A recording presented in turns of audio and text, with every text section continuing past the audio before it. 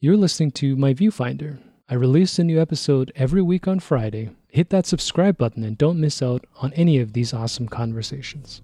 How would you summarize your life in one sentence? Wow. Yeah, I have to think about that a little bit. Meandering. Oh, one word. Yeah, that's awesome. Yeah, I don't know. I think, I'm just going to go with meandering. Well, hashtag it. That's great. My Viewfinder is a proud member of the Alberta Podcast Network, locally grown, community supported. This episode is brought to you by Park Power, a provider of electricity and natural gas in Alberta that offers low rates, awesome service, and profit sharing with local charities. In Alberta, you get to choose who you buy your energy from. If you choose Park Power, your money stays here. Plus, Park Power shares its profits with local not-for-profits that are working to make a difference in their communities. Shopping local is very important to Park Power's owner, Chris Kozowski, and we love local here at the Alberta Podcast Network, so it's a great fit. Learn more at parkpower.ca. Yeah, it's fascinating. Like photographs in particular, like videos are more fake and real because they show a sequence of what we believe motion and existence and perception to be. But yeah, like an image freezes, presumably, and then the viewer has to sit there and, hopefully they have to sit there, look at it, and think about it. But, with Instagram, you're right, like the swipe and scroll generation, we're losing that too. I can't even remember half the things I swipe through. I'm trying now to actively curate how I consume images on the internet, but well, they're even on Instagram they have Reels now, which is like TikTok, and it's you end up finding stuff that might entertain you, but it's not really. I don't think it's necessarily bringing value to your life, and I'm not discounting a value of TikTok or Instagram or anything. There is stuff there, and there's a lot of great creativity even in Reels, but it is a bit of an addiction, a bit of a drug, and you almost can't stop yourself. Something is presented to you based on your history of what you've looked at, so you just presume without even thinking anymore that this is of value to you because you've seen something like it before and you watched it. And I worry about my kids that way too. Like, can this stuff is meant to be. There's this new movie on Netflix, the social what is it called? I only watched the first 10 minutes of it, but these technologies were designed to keep you in the same way, I think, as drugs are designed now, or just from their very nature can draw you in and not let you go.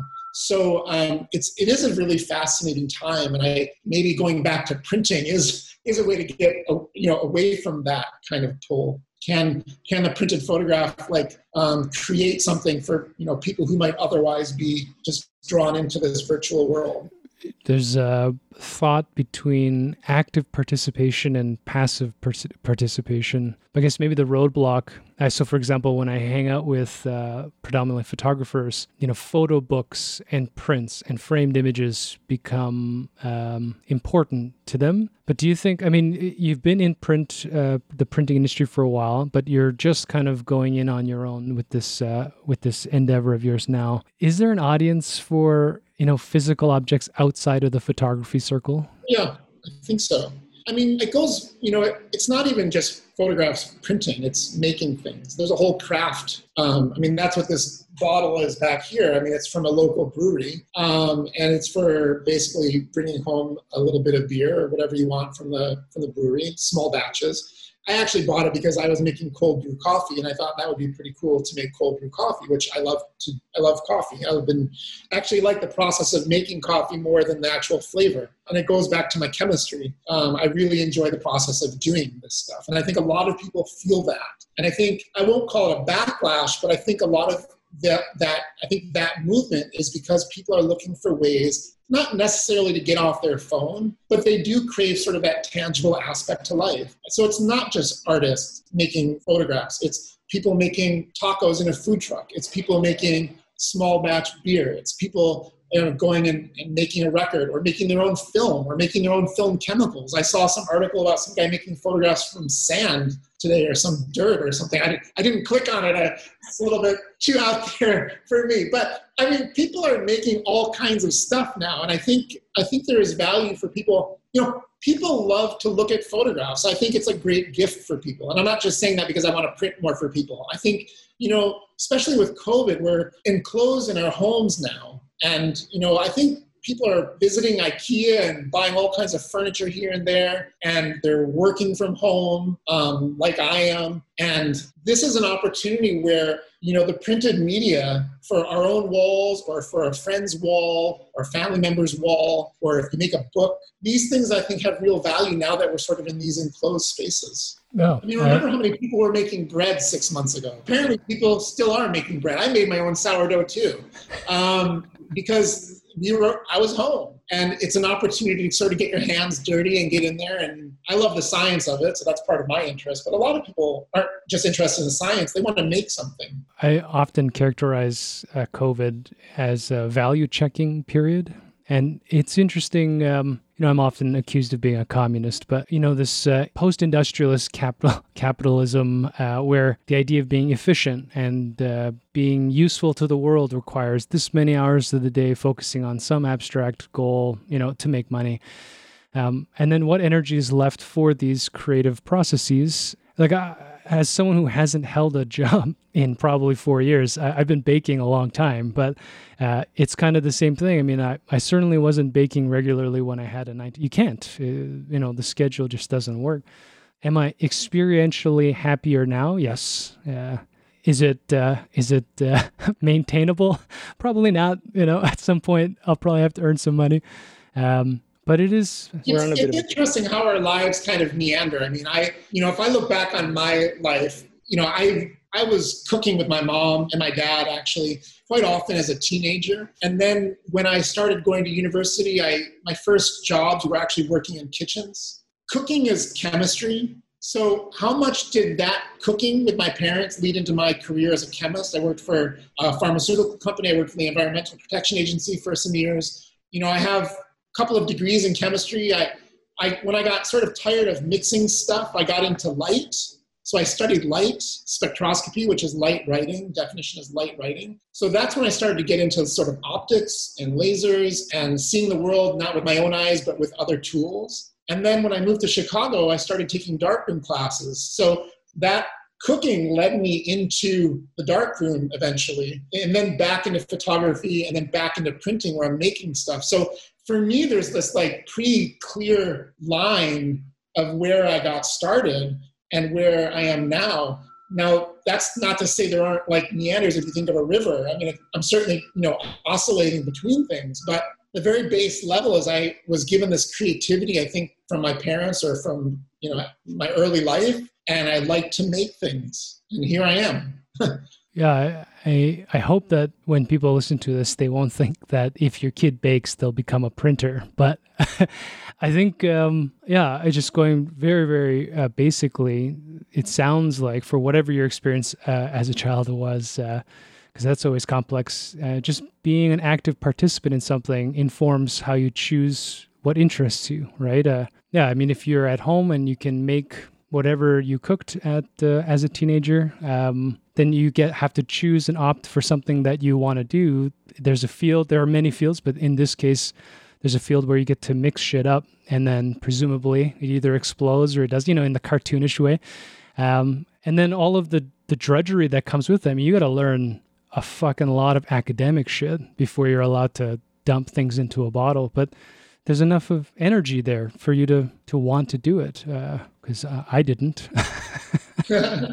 No, but I mean, like what you did, you were asked, you went into a discipline that forced you to think, that asked you to think, to evaluate the world. And I think, to be honest, I hope my kids go to university, but if they don't, I'll be equally happy. I think going to university these days is a bit of a, who knows if it pays off or not. And I don't just mean with money. It's great I think university teaches you to think a little bit more independently, and not always the case, but But now you come burdened with debt too. So I think there's a reason for not going to university actually too. But I don't really know what my point is here. But I think there are lots of ways to learn. And I think if you grow up and you're asked by your parents or by your peers about the world, I think that you will, become a critical thinker. And I think that's really undervalued today. It's really important. If we're going to overcome some of the challenges that we have today, then we need more people who are willing to listen and ask and talk about this in very real terms. That's the impression I have of you and why I think you're in printing. As much as I might ask questions, from a functional thing, teach myself Photoshop and all this stuff, I find printing in particular, it's like alchemy. There's something about it that even when it's explained to me, my wife used to work in sort of like for a commercial apparel company, but she worked in their marketing and printing. So she's certification in design, and she's worked with printers about this. So, she can tell me about paper types and paper weights. And I'm like, I didn't even know paper had a weight. I don't even understand what that means, right? But then on the fine art level, I've seen, what is that Japanese paper that looks like rice paper? Yeah, things that are textured, that are translucent. Printing on fabric now. Right. It's fascinating. And then it's not just you throw a piece of rice paper in your HP inkjet home printer. I mean, there's the technology to even have an ink that will stay on new mediums. I don't know. Well, it's absolutely, printing is both a science and art. There's no question about it. I have tools that calibrate my monitor, and I have a tool that calibrates my printer. So I know my workflow is very good and clean, and I know that, what goes in essentially comes out, but it doesn't always come out. And, one of the concepts that lots of people need to hear is that, when you view a photograph on a screen versus when you view it on paper, it's not just that one's a screen and one's paper, it's the physics are literally different. With a screen, you have a transmission device. It's literally shining light at you.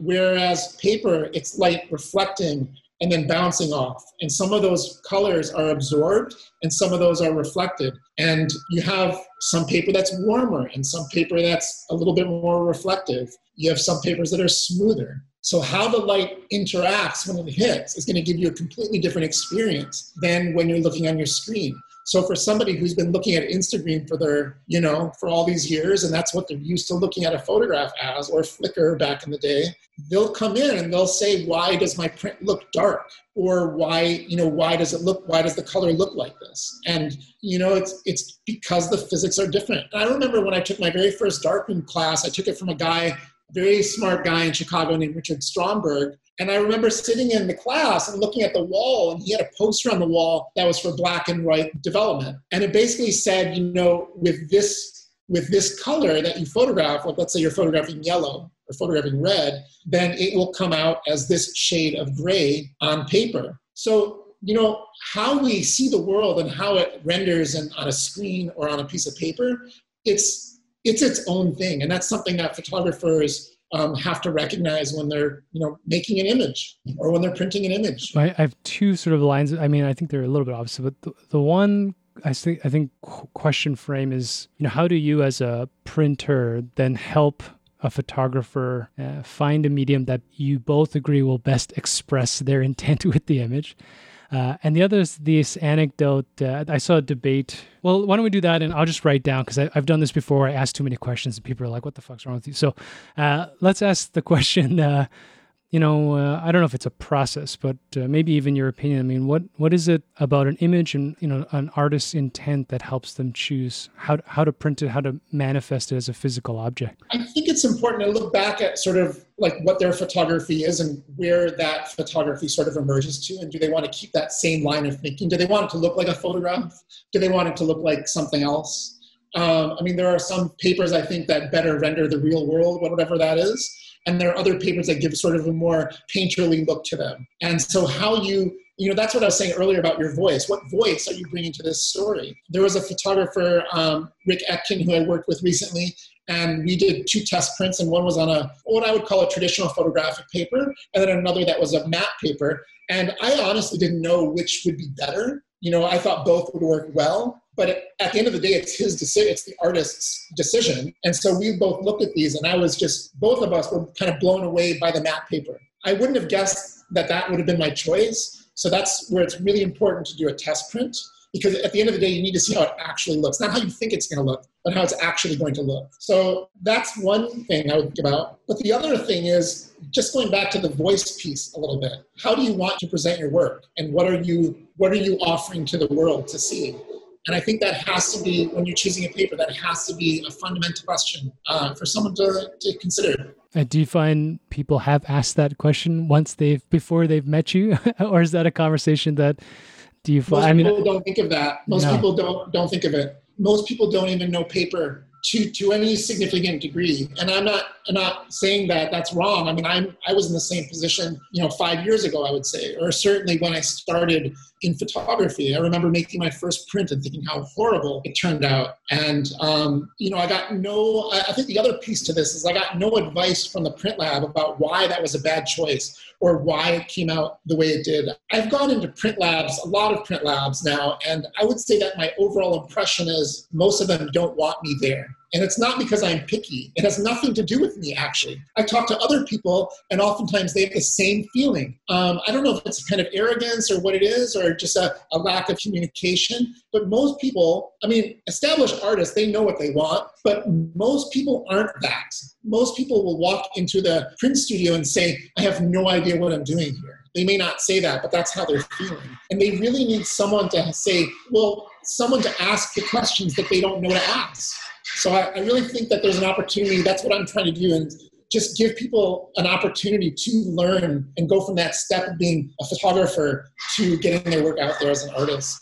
Yeah, I think, I have similar experiences in many ways with printers. And I think I actually have similar experience in a different light with photographers. I think the type of personality that would rather stand behind a lens instead of in front of it is going to, affect how the general stereotype of what a photographer is like. And printing too, if you're particularly in commercial and lab prints, you're an artisan at home, you're working with a deeper philosophical and spiritual sort of connection to what you want this to express. But if you're at the point where, you have 10, 15, 20 employees and it's a mill, to have a moment where you'll sit down with 60 clients a day and just be like, look, I need to know what your image of yourself. I think there's something like that. Also, they work really early, man. I they're up at like 5 a.m. It's like bakers. I don't know. There's a lot of bakers who aren't that pleasant sometimes. They're just fucking tired, man.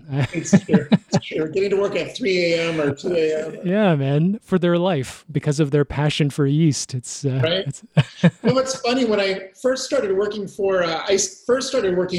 a commercial print lab. And it was, I don't know how many images I would go through a day. I'd print probably, 1,000 photographs a day, maybe 1,500 on a busy day, maybe 2,000 during Christmas. I don't know. But I'm looking at all of these photographs, and it's not fine art for the most part. Mostly it's just family snaps and whatever. But a lot of people don't understand aspect ratio even, which is like the length and the width of a photograph. And so I found myself having to make decisions for people on cropping. Because if you ordered a 4:6, well then, how do you want your image cropped? Because you submitted a 16:9 or whatever. And so editing is a key concept for any photographer. The photos that you choose to print, the photos that you choose for your portfolio, whether printed or digital, the photos that you share with your friends or the photos that you share on Instagram, editing is probably, in my opinion, the most important thing about photography. What you decide to show people. And, some people will come and say, hey, can you scan these 100 photographs? And I'm like, sure, quote is this amount of dollars. And then their jaw hits the floor because you don't need them all scanned. What are you doing with these? What do you need the highest resolution? How about we choose the best 15 because your project is this. We choose the best 15. And then it becomes, I can do that. So editing is one of these things that every photographer, I think, needs to know, especially when they go into the print side of things. You could argue that needs to happen in all social aspects lately. Politicians posting on the internet, sharing your opinion. Yeah, what you say to people. Yeah, just overshare that. Yeah, take a step back, edit my 150 comments to one.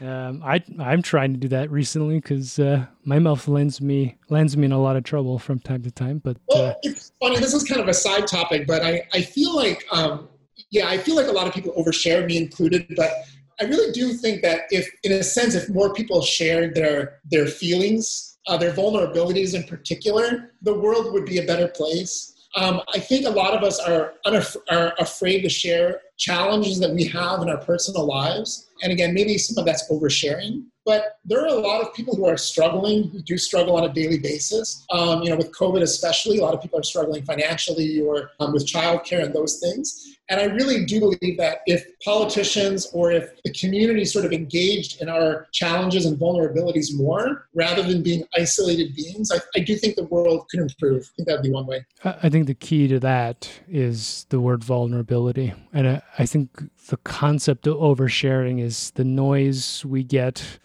from, let's call it the veneers, the facades of people trying to, front and pretend that they're either doing okay or they're worse than they are. I mean, whatever the deeper psychological analyses are. But it's an idealism. I think to be able to expect people to lose that much fear, and it ties back to photography and printing. I mean, there's an element I think where, like our friend, I wouldn't say it's fear, but he won't necessarily show the work that, let's say, you and I agree would look great in a gallery wall or somewhere in a public space.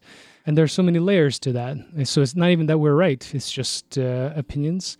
But like you said, the more we could actually have an open conversation with that, the more constructive it potentially could be. But I don't know. In effect, herd mentality. People are dumb. Society's collapsing. We're all doomed. So it is. It definitely is a challenge out there right? So the other thing I wanted to ask you. So I saw this video. It was great. I think we spoke about it on the phone about this Japanese woman, prominent photographer from the first era of street photography. And one of the projects that I thought really stood out, I just saw it somewhere else. I think it's called Images of Hiroshima or something. But, I think the main backstory is around the 90s or 2000s. She was asked, maybe even more recent, she was asked if she would travel to Hiroshima and take photographs. And her internal dialogue, she says in this interview, is like, I don't want to go because there are millions and millions of photographs of Hiroshima. But under being controlled, she decided to go for 1 day or 2 days just to check it out. And the thing that struck her and what her photo book is about is how much color there was in reality, but how everything from that era is produced in black and white. And so I saw this other article this morning, I think on Twitter.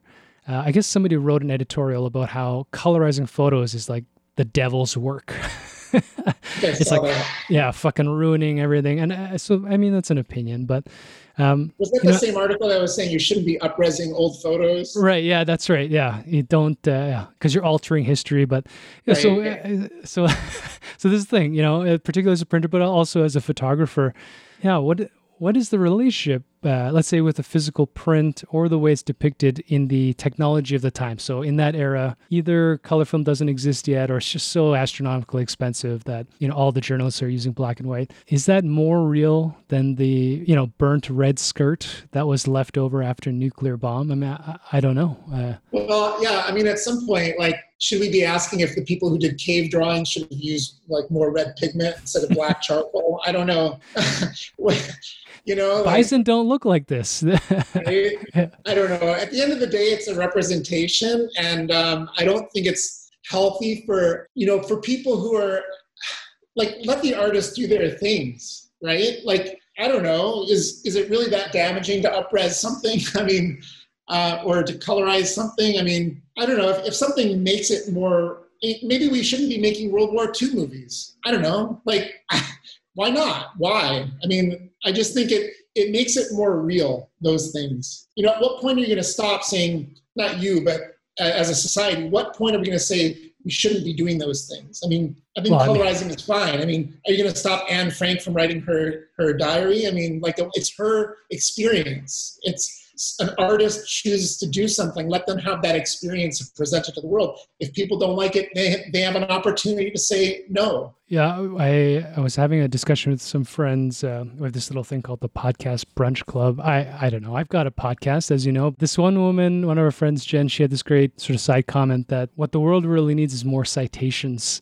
And so she was suggesting, for example, on Twitter, if you could tweet but actually list 3 citations, maybe it's color-coded. So it's like green, and then people's opinions would come out and like be red or blue. But in the same way, if your art is to up-res and colorize an old photo, or like this deep fake shit or whatever it is, if there's an asterisk and I, as the viewer, am allowed to decide whether I like it or not, I mean, I don't think there's a harm in it. There's a small moral line where, of misrepresentation and appropriation, but that happens anyways. It has nothing to do with upresing. Yeah, I think that's the thing. You can't control the internet, we know. You can't control life. It just happens. I mean, you can do things to prepare for the unknown. You can do things to make yourself in a better position. But at some point, things happen and you just have to deal with it. And so I don't think we're not going to control what people choose to post on Instagram. I do think that part about, using sort of the copyright aspect about using other people's work without permission, that is something that that is important to keep in mind. I know there's fair use. I've had my own work used without permission several times, even by a very prominent gallery, which is a whole other story. But so I think we do need to be respectful to other people's work. But within the fair use idea, I don't see what would hold people back, especially for a document that might be 100 years old, has no copyright left, and it is what it is. I agree with you. I guess my I don't know is just trying to scale back and think about some of these things. Talking about getting old at the beginning. I mean, we're in 2020 and the idea of what is out of copyright has shifted so much that it's probably a lot of things that I grew up with now that are probably a lot looser than I'm even imagining right now. Yeah. I wonder if I noticed recently on my Samsung phone that now I can screen record. So, I can screen record anything, I think. And that has all kinds of like privacy issues and copyright issues. And I just wonder where that's going to go in 5 years. I know on the iMac, although mine's a 2011, so I don't know if it's just because it's old, but QuickTime, you can't record audio and video at the same time. Oh, interesting. For a screen cap. I've been thinking about how the word democracy and freedom have actually disappeared in their entitlements now. And I don't know where that leaves me, perhaps a totalitarian or something, but I've been kind of scared because I think, to be very judgmental, if I speak to an intelligible, seemingly well-read human being and we speak about what we think is an ideal, then yeah, we can imagine a utopian society where everybody has the best interests and we all act for the better good. But as history shows, that's impossible. It's funny because I keep hearing on the news these days, I think I've heard it 3 times this week, when they're talking about the leader of the free world. And I'm like, is he really, where does the free world come in anymore? Like, I understand why people used to say that. I'm not sure why people are still saying that. It's funny definitions and how they stick for a long time. That's one of the central tenets for this philosopher is that what happened after World War II is that photography became politicized. And instead of recording information, it became about messaging. And there's an intent that becomes ill because there's money and power involved, but I think it's meant to be benign. And so photography plays this weird role, in print or otherwise, of informing the rest of the world what to think. And I got into an argument about this too with my friend, but I think initially when they invented that first plate, nobody knew that it could change culture. We just wanted to see what a horse's feet look like at 1/60th of a second or whatever. But art in general, I don't know. It freaks me out a little bit. It's why I'm talking to everybody. Well, I don't know. I think, going back to that horse photograph, I photograph everything, and it goes back to what Winogrand said, that, the photographs look different than the real thing. And I'm curious how they look. I like photography. I like seeing how the world looks like photographed. I don't know if there's any deep meaning in that. I don't know if that presents any kind of answers out there. I mean, photography is a hobby for a lot of people. And I'm curious about the world, and I want to see how things look photographed. And now I want to see how they look printed, because that's like a whole nother difference, actually. A natural evolution, I think, from a viewfinder to a page, right? Yeah. Well, and again, like, the three-dimensional world is three-dimensional because we have two eyes. It becomes reduced when we put a viewfinder in front of it with its one eye. And we have to look as photographers through one eye. We get used to that, but that's something that we have to learn. And then all of a sudden we put it back on a print, and now it takes two eyes again. And then, like, how much depth do you put on the frame? Or what do you put something like cellophane or plexiglass or anti-reflective glass or regular glass in front of that photograph? And how do all of those things change our experiences about how we're viewing it? And, there's a meaning, there's a philosophy to the meaning of that, but there's also just the expression of that image itself. So I love that whole process. And like I said, I just like looking to see how the photograph is going to look. I'm just curious. That's great. I just had this quick thought. I did this show, and I had a portrait of a friend of mine, but I got it framed at this sort of discount framer, and it was going to be in the hallway of a school, so there's fluorescent lights. So she asked me if I wanted to pay for the anti-glare. I was like, oh, of course, I need anti-glare. And the picture came out so fucking flat and dull because there's no glare, right? It's both sides, like it's refracting differently. If I had had a philosophical discussion, right, with someone who knew what they're talking about in terms of medium and proper glass discussion, and I had an unlimited budget, I would have made a different decision, I think. Yeah, totally. Well, I mean, there are tools within Lightroom and Photoshop now, like clarity or texture, that really help, again, bring some depth back into a photograph, or contrast. All of these things help pull the image from that two-dimensional space into the three-dimensional space. I mean, I have someone I work with that does fine art framing if clients want it.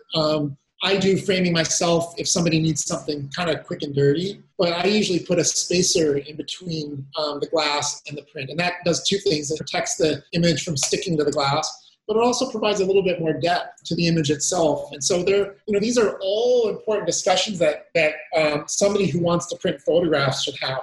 And if you just go to if you're just doing printing at home and have no experience working with a gallery or a printer, or if you're not talking to other artists, that's a really important thing. Actually, that's a funny story. I would say for anyone who wants to get printing or get to learning more, does what we're doing essentially, not necessarily a podcast, but talk to people who know, become friends with them, not to use them, but because you're genuinely interested in what they do. I have a group of 3 other friends. There are 4 of us, and we're all quite like-minded, and we've been doing some interesting work for the last few years. I had no experience in guerrilla art before. So we decided, one of my friends is a street artist, and he does a lot of neat things. So we decided to print some images that are about yay big, like maybe 1 meter by 1 meter. And then we mounted these on big boards and, used water repellent to keep the prints nice looking. And we put these in front of the Emily Carr University on a fence. And we didn't know how long they would be there. We didn't know if they'd be there for a day. We actually got confronted by a security guard, but he let us keep it there. Turns out they're still there over a year later, even though we were actually published in the newspaper about this project that we were doing. But the funniest part about all of this is one of the art friends went onto Google Maps last week and discovered that they're on Google Maps now. So if you go to this block on Google Maps, our artwork is on display for anyone. That's awesome. It's really funny.